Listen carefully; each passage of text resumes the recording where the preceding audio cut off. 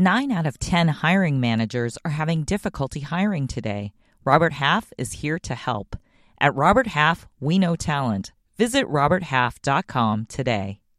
Today on the WSJ Media Mix podcast, we sit down with David Levy, the president of Turner, to discuss if consumers are about to get the skinny bundle of TV channels they always dreamed of, whether advertisers overcommitted when they shifted their dollars to digital, and if there's a bubble in sports TV. Stick around.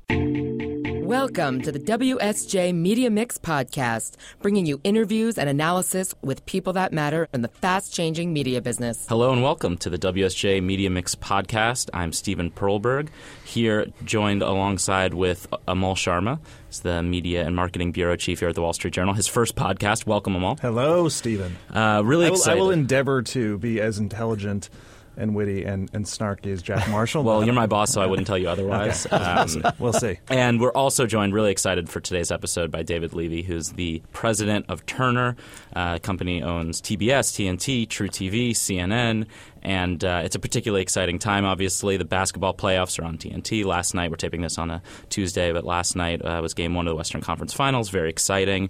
And we're really happy to have you here. Well, thanks for having me, both Steve and Amal. It's an exciting time. It's a busy time, I will tell you that. Very, very busy, but we appreciate you making the time. Exciting for sure. Thank you. Thank you so much. So it's also a busy time because this is the broadcast upfronts this week, and you guys will be presenting tomorrow on Wednesday. Yeah, tomorrow morning. Wednesday morning. And it's an exciting time because all of the networks are rolling out their fall seasons for advertisers and sort of the annual tradition. And it really comes at a time where there's this tug of war between digital and television, and that's sort of the big topic right now in media. And the narrative right now is sort of that, TV's back, baby, right? The TV market is strong, and after some bad headlines and maybe in the last few months, that TV is back. And so I'm sort of curious to kick it off what your view is there. I mean, is TV back, or is this sort of just a constant push and pull? Well, first of all, I don't believe TV left anywhere. I think TV has been around and will continue to be around. It may even be the golden age of television right now. I think what you're seeing is really just an evolution that's happening in this media industry.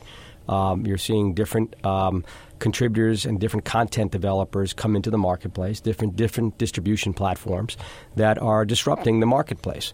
And we all know this, which is very important, that is content is king. The consumer experience is important. And if you can marry great content with a great consumer experience, you're going to win in the marketplace, surrounded by a great brand.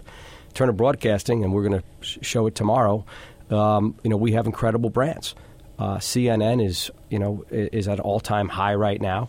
Cartoon Network doing very well. TBS and TNT with their new launches that we've come out with new programming. We can talk about that with E-League coming on in a couple of weeks.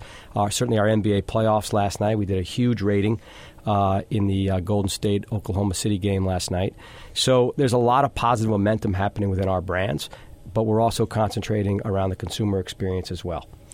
Sure. Yeah, well, isn't there – I mean, look, there seems to be a dissonance a little bit in the mood of the theme emerging from the upfront so far is, as Stephen was saying, things are looking up after a few down years. You're expecting ad commitments to grow this year, which actually didn't happen the last couple of years. But the fundamentals, if you look at the same numbers that we'd look at in past years, ratings at major networks across the board are down. Cord-cutting subscription losses at all the big companies, losing cable subscribers, that's still happening. How do we explain the optimism in advertising in that moment? Well, listen, this is a supply and demand business, and television is still the largest reach vehicle out there in the marketplace. So let's not forget how many times that you can put an advertising ad on the TV and see how many people you reach in any given moment versus accumulating reach around some of the digital platforms you're talking about. I think a few things have happened. Number one is when you talk about television being back, we look at the indicators in the marketplace. The scatter marketplace, scatter pricing right now is high double digits, 30-40% over upfront pricing. To what extent is that a reflection of some of the difficulties in the last few years, or sort of a correction in the scatter pricing that kind of is a response to maybe some of the difficulties before? Honestly, and it's probably out of the last 20 years, it may be 1 year that scatter pricing hasn't been above upfront pricing. So typically you're always going to see, but you're not going to see 30 to 40% above. And I think that has a lot to do with, as Amal, you just mentioned, is there is a shrinking supply of GRPs in the marketplace. But if there's a high translation, demand, ratings are down, and there's a scarcity that comes with that. Yes, well said. So when the supply of ratings, GRPs, are down, but the demand is up, that's where you're going to see pricing go up. And why is demand up? Demand is up because there was a quick move of a lot of television dollars going to digital.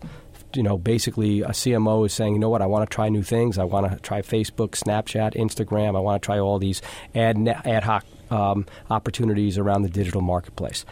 They have buyer's remorse now? No, I think, there's still, listen, digital's here forever, guys. We have great digital products. I have Bleacher Report, CNN.com. We love the digital business, right? Multi-platform is part of it, but brands do matter, right? And content matters.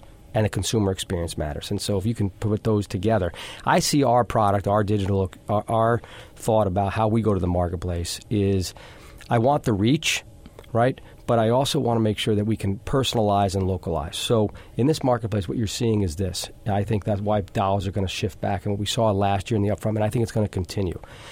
It's television is starting to act more like digital. What are we getting? We're getting the analytics. We're getting the data, and we're getting the target marketing that made digital very sexy. What is digital doing right now?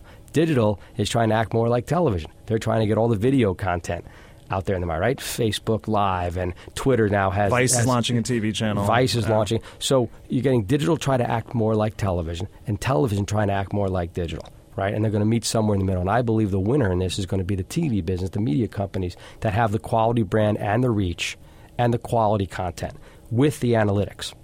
Got to have the analytics. And so we have products out there, and this is what we're seeing in our marketplace, where we have audience-based targeting, and we guarantee KPIs, the advertisers, what they want, not CPMs. Probably worth for our listeners to sort of, they might have heard about these data targeting products. A lot of networks are launching them. How does it work? If I'm a marketer, if I'm a CMO, and I come to Turner and I want to target luxury car buyers. Yep. How do you deliver? They're on True TV, they're on TNT. How do you find them? How do you deliver them? Okay, we find it through many different ways. Set-top box data. We find it through Catalina data. We find it for third-party data, and we also have our own first-party data. So you can get the same information that you can get whether you're doing on a digital cookie, right? That you can now get from the TV information. So if we can target like the digital marketplace and have the reach and have the quality premium content, I think that's the winning formula, and I think that's where television has to go. This is an evolution. And so I think you'll see dollars coming back as long as we can do the same target marketing that our digital counterparts can do and do it with the quality content that we have. Then you couple this also, what I would say, and one of the things that we're in charge, and we see other people now following us, is we went out very early talking about reduced ad loads. There's your consumer experience. So first you have the quality premium content, but you also have the consumer experience, and you also have the analytics. So that's the trifecta, if you will. So we're out there right now talking about True TV in this coming fourth quarter, reducing all of our primetime inventory in half. All of our original on True TV, all of it in half. And on TNT, all of our new original programming is going to have reduced ad loads as well, probably half the amount, which gives us more content. So are you doubling your pricing? Is my math correct on that? So, that's a good way to think. How do you make up for that? There's a few ways you make it. You don't have to automatically just double your pricing. I also believe the experience itself is going to be, but we know ad recall is a lot stronger, like in the 25-30% stronger range of people recalling the ad in a less cluttered environment. That's a premium for that. Advertisers will want that less cluttered environment and actually pay for recall. Also, the experience itself. So if we do native advertising meaning if it's something relevant to the show, I'll use Capital One as an example around March Madness when Charles Barkley and who was it? Who were the other three in the year? It was Samuel L. Jackson, I think, and Spike were in the car. Well, people stayed and watched that ad. It had a lot to do with the NCAA tournament. It had people that they recognize, and it was connected, a connected tissue. So when you do native advertising in these reduced ad loads, okay, you're going to see that the ratings itself, because we got to remember some time spent viewing is one of the variables in Nielsen ratings. So if I can increase my ratings by 10%, 15%, have recall or emotional attachment to these ads, It doesn't all have to be in the premium of the CPM. And the pricing would reflect that sort of integrated correct experience, right? So that would be considerably more expensive than your standard 30-second spot for yeah, but marketing. hopefully your rating increases also, so it's not as expensive as it would have been if no rating increase whatsoever. Let me just ask you, do you think marketers are paying a price for backing? As you said, there was a quick move away to the digital to the digital players. I like to think of it as marketers wanted to see other people. They started dating digital, and then they realized, you know what, my true love was right here all along. It was TV. But really, that's kind of an oversimplification, right? I mean, these guys never moved that dramatically in that direction, and now maybe there's a correction. My question is, did they pay a price for this? I mean, I saw David Poltrack, who is the research officer at CBS, executive there. He said something interesting, which is he thought that the U.S. retail sales slowdown was, or the stagnancy there, is at least partly due to the pullback in TV advertising by big retailers and consumer products companies. Do you agree with that? Is that your? We have seen data on food products and things of that nature that have moved, and even some of the consumer products that shifted large sums of dollars over to digital. We have seen that they have lost some sales, dramatic sales, double-digit in sales when they pushed that kind of money. We looked at the top 30 who really made a shift, and we did see that. But, listen, I think I read something, and I think it's true, that, if you're an Oreo cookie lover and you're targeting only Oreo cookie lovers, and that's all you're targeting, then you're not reaching anybody that could be an Oreo cookie lover, right? So there's target marketing, and there's also reach. You also want to reach new people that may want an Oreo cookie or thinking about maybe having a cookie and didn't know what they wanted, right? So you still need to build a brand. And if you're launching a new product, if you're launching a new Oreo cookie that's out there in the marketplace, do you want to just reach the same people or somebody that may try the new product? And I'm just using that as one example. But I think that's what you have to realize is that I think there's a balance. As I said, I don't think digital's going away, right? I think it's going to be a big part of the whole evolution of what we're seeing. And by the way, what's talked about most in social and everything else? Sports and entertainment.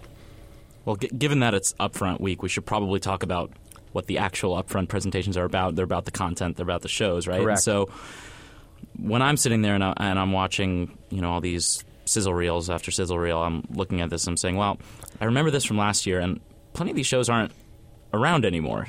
Networks don't have a great batting average when it comes to the shows that they present. And it seems like, this business model of let's invest a ton and make all these shows and, hopefully some of them stick.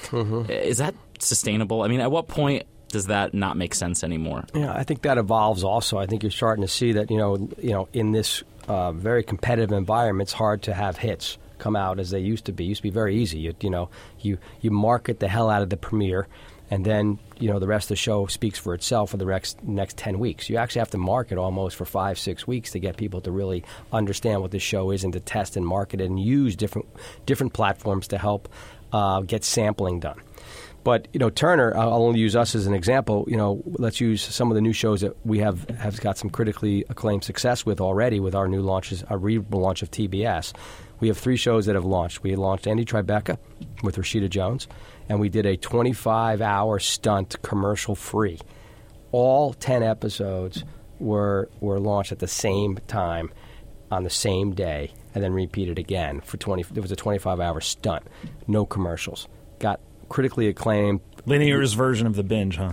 It was, but it was new, it was unique to the marketplace. I think if I launched it in the simple way that we've always done, where you run 1 half-hour show one week and we do it again, I don't think we would have gotten that kind of attention on it. Second show was Samantha Bee, and of course, this political environment has been a huge success for our company. She's killing in late night, and so those two combined, and then our third, which is Detour, is already having a buzz factor for possibly the best comedy out there right now with Samantha Bee's husband, Jason Jones. So we've got 3 out of the gate, and I think we're just going to build from that, and we're going to talk about in the upfront those 3 shows, but the other shows like the E-League that we're launching in 2 weeks. So I think, listen, it's harder and harder to do, but you know what? You have to have the right marketing, you have to have the right content, and you have to have the right push of what the show is, or the actual, remember, if the show's no good, nobody's going to watch it. Isn't it becoming more important? The types of deals you do when you bring on a show now seem like they're changing, not just for Turner but across the industry, meaning that there seems to be a push to own the shows more, to actually not just be the network licensing them from some studio. You want the rights. You want to have them be able to distribute them online. The back episodes, they call these stacking rights, they're called, but getting the full season of those episodes up on your app or on cable on demand. Is that becoming a much bigger part of your demand in a deal with these people? Well, it has to. You talked about things in the marketplace that are changing, right? You called cord cutters, cord shavers, cord nevers, and the things that are happening and evolving in this marketplace. So owning your own content is extremely important if you want to get sampling done, stacking, if you want to sell international rights, if you want to sell to SVOD, if you want to sell into syndication, all these other different opportunities to revenue opportunities, right? What have you told the talent? That some of the talent complains sometimes. Well, if I give over my stacking rights, or the producers who make a show, they're sort of in fear that Netflix isn't going to cut them as big a check at the end of the day. How have you? We haven't seen that. I'm just, I've heard that. We have not seen it with any of our properties. Meaning that we've stacked them. I'm 100%. So is John Martin and our whole company, Warner Brothers. We understand that stacking is critical for sampling. Right? Because if you're talking to your friend and you're saying you're in episode 7 and you only have a rolling 5, which is 5 episodes on and you can't see the other episodes, you're probably not going to watch. It's worth explaining just for our listeners what you mean when you say stacking, what that So stacking entails. means if you have 12 episodes, you're stacking all 12. As soon as episode 1 is on, episode 2, episode 3, you can go back and watch episode 1, episode 2, so before you see episode 4. Right? A rolling 5 used to be if you were in week 7, you wouldn't get to see 1 and 2 anymore. You only get the 5 most recent episodes on their demand service. We're committed to putting all 12 up and keeping them up. Okay? Even if that was going to be sacrificing maybe some SVOD money, which we haven't seen yet.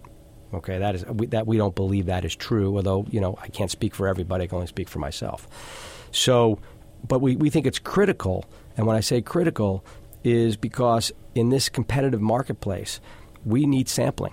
We need sampling of Detour. We need sampling of Samantha Bee. We need sampling of Angie Tribeca. You just need people to test these shows out, give them a shot. And giving them a shot. So you can have season 2, season 3. And what also is changing very dramatically in this marketplace is when you order season 2. A lot of times you need to order season 2 even before season 1 is even ended. Right. This is just and you have to feel confident enough in your producers and directors and your executives and so forth to make sure that this is something you want to actually greenlight a season 2 even before season 1 is over. All right, we're going to take a quick break. Back with more with David Levy after this. I'm Veronica Dagger. Do you want to know how the rich invest, spend, and protect their money? Then listen to the Watching Your Wealth podcast. For more information, check us out at WSJ.com/podcasts and find us on iTunes, Stitcher, and now Spotify. WSJ Podcasts. Listen ambitiously. Now, back to the show. All right, we're back. David, everyone wants to do a skinny bundle right now. I like to be skinny. You want to be skinny. Everyone wants to be skinny. A skinny bundle. It's the myth. Oh, there is this mythical skinny bundle. Just to explain to people out there, we're talking about this idea of a streaming bundle of cable channels. $30. 30 to 40, maybe 30 if you're lucky. All the channels that you want. Everything you want, but none of the bad stuff on the cable. Nothing that you don't want. Right. And then obviously the big broadcast network so you don't miss any of your big events. So no one's really pulled that off. Sling has gotten close. Apple has tried, hasn't quite gotten there and hasn't launched a product. Now we hear Hulu is working on this. Does Hulu have a good shot at pulling this off? And I assume you guys are talking to them like everyone. We certainly are. I can't speak for Hulu pulling it off or not. I mean, let's go talk about what a skinny bundle is, and who wins in that, who loses in that, and how we feel about it from a Turner perspective. So first and foremost, I'm going to say that the cable business right now, the ecosystem, I think it's pretty strong. And in fact, you looked at some of the reports from Comcast and Charter and things like that. You see that there's not this deterioration that has been happening over the last couple of years, or less of it in that sense. And I still believe the cable package today, the $80 to $90 to $100 package, is still a great value. And I think there's been a bad marketing of what that value really is, because it is, you are getting your broadband, you are getting your telephone, you are getting your cable in that package. So I still think that's going to survive. I still think that's going to be strong. It's going to be healthy. But I do believe there's going to be other options, and that goes into the skinny bundle opportunity. And so from a Turner perspective, I look at it as, let's look at all of our brands, right? And I think that if you look at the quality of our brands, the strength of our brands, we have 3 of the top 10 cable networks right now, and from a ratings perspective in the marketplace. We have one of the two most profitable networks, two of the most profitable networks in the top 5 with TBS and TNT. So, and the content we have sports, we have kids, we have news, and if you take a look at those 4 networks, Cartoon, Adult Swim being one network combined, TBS, TNT, and CNN. Those 4 networks really make up a majority of what our cable distribution dollars are, and those we believe will be in every package, any skinny bundle, because of the quality of the content, the strength, and the rating points that we have, and the content like sports. Your competitors out there are arguing similar things, right? These are our great, strong brands, and they need to be in any sort of package, and it becomes. When you start adding it up, it becomes impossible to then get to the sort of magic number or the place where the package could be $30 to $40. What do you think are the big barriers to there being this sort of simple, skinny bundle that people want? Who's going to nail this, and what is it going to take to get everyone in the room to make it possible, or is it not? It's a great question. To me, I'm agnostic, right? If everyone wants to have my networks and we can cut a deal that works for everyone, including myself and our company, we're going to be happy to be on all the platforms, right? Because I want to make sure that be where the consumers are, fish where the fish are. If they happen to be on, as you said, Apple or Hulu or Amazon or YouTube or anybody else that may come out with a virtual MVPD, we want to have conversations with them, and we have been having conversations. Is the Apple thing still going, or is that totally dead? You still talking to them? Apple's. Listen, it's a great brand. It's a great distribution platform. I'm sure they're going to figure it out at some point with that. So who's going to figure it out? Remember, none of this stuff comes with any broadband, any telephone. None of that comes with it. So it's going to be what consumer wants this product. Is there really a consumer need for it? So we're going through that right now. Sling is out there, Sony is out there. I think there'll be 2 or 3 others, but I just don't look at skinny bundles as the only answer for us. I also, we just launched Filmstruck, which is our first direct-to-consumer product, which we hope to have high hopes on that. We'll probably have a second product coming out as well. So if you just look at different revenue streams for companies like a Turner or anybody else, our competitors, we're going to have direct-to-consumer products. We're going to have OTT skinny bundle products. We're going to have our normal distribution which we like a lot, which is with DirecTV and Sling and Comcast and Charter and all that. So our ecosystem that we live in today, right? We're going to own our own content with SVOD. We're going to have our international rights with our content that we're pressing up. We're doing over $1 billion of investment in content over the next 3 to 4 years, which you're starting to see right now bear fruit. I haven't talked about TNT's new original programming that we're going to talk that will be aired or shown tomorrow, Wednesday, at our upfront. But this is a lot of different opportunities. And when does Filmstruck launch? By the way, it'll launch this fourth quarter. So that was interesting because the direct-to-consumer, you talked about this before, but the direct-to-consumer trend or fad was kind of really hot 18 months ago where after HBO went over the top, your sister company, with HBO Now, and then you had CBS doing a direct-to-consumer subscription service, CBS All Access, and there were kind of a flurry of these announcements. Now the skinny bundles have kind of moved to the fore as the thing that might really satisfy the cord cutter. And part of it seems to me the economics seem really tough for the big networks. I mean, you guys are doing an art house film service, and maybe there's another one coming. But TNT, TBS, or if you're Disney doing this with ESPN, if you're going to go direct to consumers and go from reaching 90 million cable subscribers to however many sign up to that thing, to charge enough for that seems tough. Tell me how do you walk through those calculations? Again, I can't speak for Disney or Comcast. I only speak from a Turner perspective. I don't see us going out with a separate TNT and a separate TBS. I see us. It's because the math doesn't add up. No, I think we still have a relationship with our cable operators. It's a very good relationship with them. And so, virtual MVPD, yes. But I don't see us doing that from a direct-to-consumer basis and compete on that level. So I don't see that for us. What I do see is new opportunities, like a Filmstruck and like a second product that we may come out with library that we're not using or not being used. What about kids? You guys got Looney Tunes, right? You've got Cartoon Network. Kids might be an interesting one. Yeah? Kids might be an interesting one. Do we just call it? Do we just predict it? No, I'm not saying anything. I'm just saying, there's opportunities for a lot of different products. This podcast has a history of predicting these things before. We break a lot of news on WSJ Media Mix. But going back to, these different opportunities, it's important, and you said it earlier, if you don't own your own content, you can't play in these different opportunities, right? Someone else is playing in them. So it's very important to own your own content. And one of the things that we're doing, and one of the things we're excited about, certainly I have great sports properties out there, right? We have the NBA playoffs right now. Great game last night. We have postseason baseball. We have the NCAA. We crowned a champion this year at March Madness, first time ever in the history of cable. But we're launching in 2 weeks our own league. By the way, how lucky are you to get that to be your first final? I know. How great was that? I pinched myself. It was. I'd rather be lucky than good. So let's talk. Let's talk sports. This is good. This is happening right now among us. You mentioned the NCAA final. It's a huge game. Huge. It was awesome. But you couldn't ask for a better game. It was a buzzer beater. But the ratings were down slightly from last year. When you looked at that the next day, what was your view? Honestly, it didn't surprise me because the whole tournament was down the whole year. The whole 2016 March Madness tournament, from the first round all the way to the end, were down. We had a couple of windows, I call them, different windows that were up, but overall the tournament was down. They didn't seem to have the big market and the big teams. The upsets are great. I say upsets are great for newspapers and headlines, but they're not great for television ratings, right? Because once you lose some of the stronger brands, Michigan State was out. Louisville didn't even play in the tournament this year. Kentucky got knocked off by Indiana.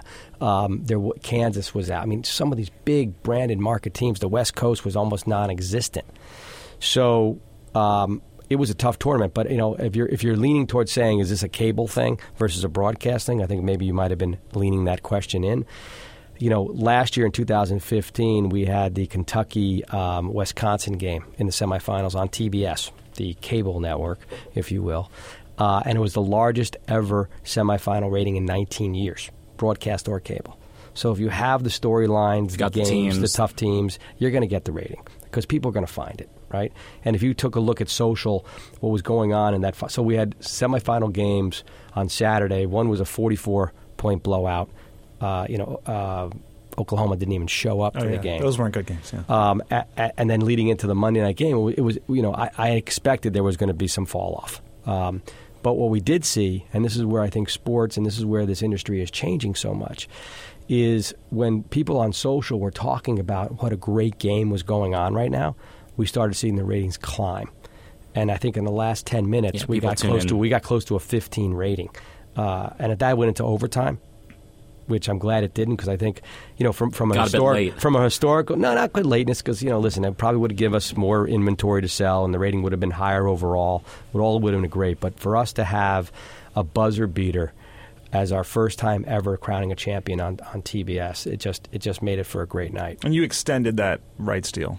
Right. Absolutely. So why wouldn't you? Right. Well, this gets to the interesting question here on sports rights. You guys did your let's go back to the NBA for a second. Mm-hmm. You did that NBA deal. I think it was in the fall of 2014, if I remember correctly. And this was a effective tripling of fees over the course of that deal, along with ESPN, which made the same bet.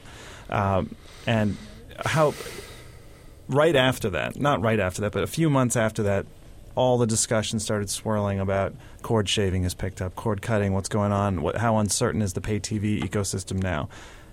You want that one back, or do you think that? Oh no, I don't. Deal holds up perfectly? I think those deals both these deals hold up over time for sure. Listen, we're not a 24-hour sports channel, so we look at premium sports properties that are going to drive three areas for us: advertising, ratings, consumer, and our distributors. Right, and if it fits those three buckets, and of course if it's financially sound, right, we can't do any deal that's not going to be financially sound for our company. So, but if it fits those buckets, we're going to look at it. If you take a look at our particular programming. We only really have postseason baseball with a few regular season games. We basically, a majority of our NBA, as far as dollars and weight of GRPs, is all in the playoffs. Although we do have an exclusive Thursday night package, which is great. And in the new deal, we're going to actually have 12 Monday night games that we're going to do after Monday Night Football.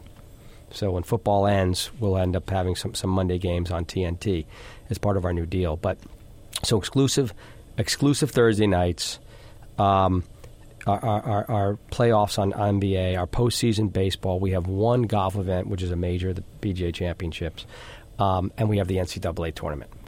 Right. So you have destination programming that we believe works for our cable operators, works for our consumers, and works for our advertisers. Still every bit as much leverage with the distributors, with the cable people, as sports has had over the past decade. You think it'll still keep having that? Listen, it's destination programming. This is a day and age where, we're talking about stacking rights and Netflix and Hulu. Sports, you're going to, that game last night I don't have the exact rating, but I know it was like a 6.5, 6.9 rating last night. Game 1. Right, this goes to Game 7. We're going to probably see history be made as far as ratings are concerned from a basketball perspective. Well, great. Well, we're going to wrap it up there. Thanks so much, David, for coming on the podcast. We really appreciate it. And we'll be watching the rest of the basketball. Please do. And esports. Don't forget about esports. And esports. So that wraps it up for the WSJ Media Mix podcast. Thanks to our guests. Thanks them all. And thanks for listening. WSJ Podcasts. Listen ambitiously. This message comes from Viking, committed to exploring the world in comfort. Journey through the heart of Europe on an elegant Viking longship with thoughtful service, destination-focused dining, and cultural enrichment on board and on shore. And every Viking voyage is all-inclusive, with no children and no casinos. Discover more at Viking.com.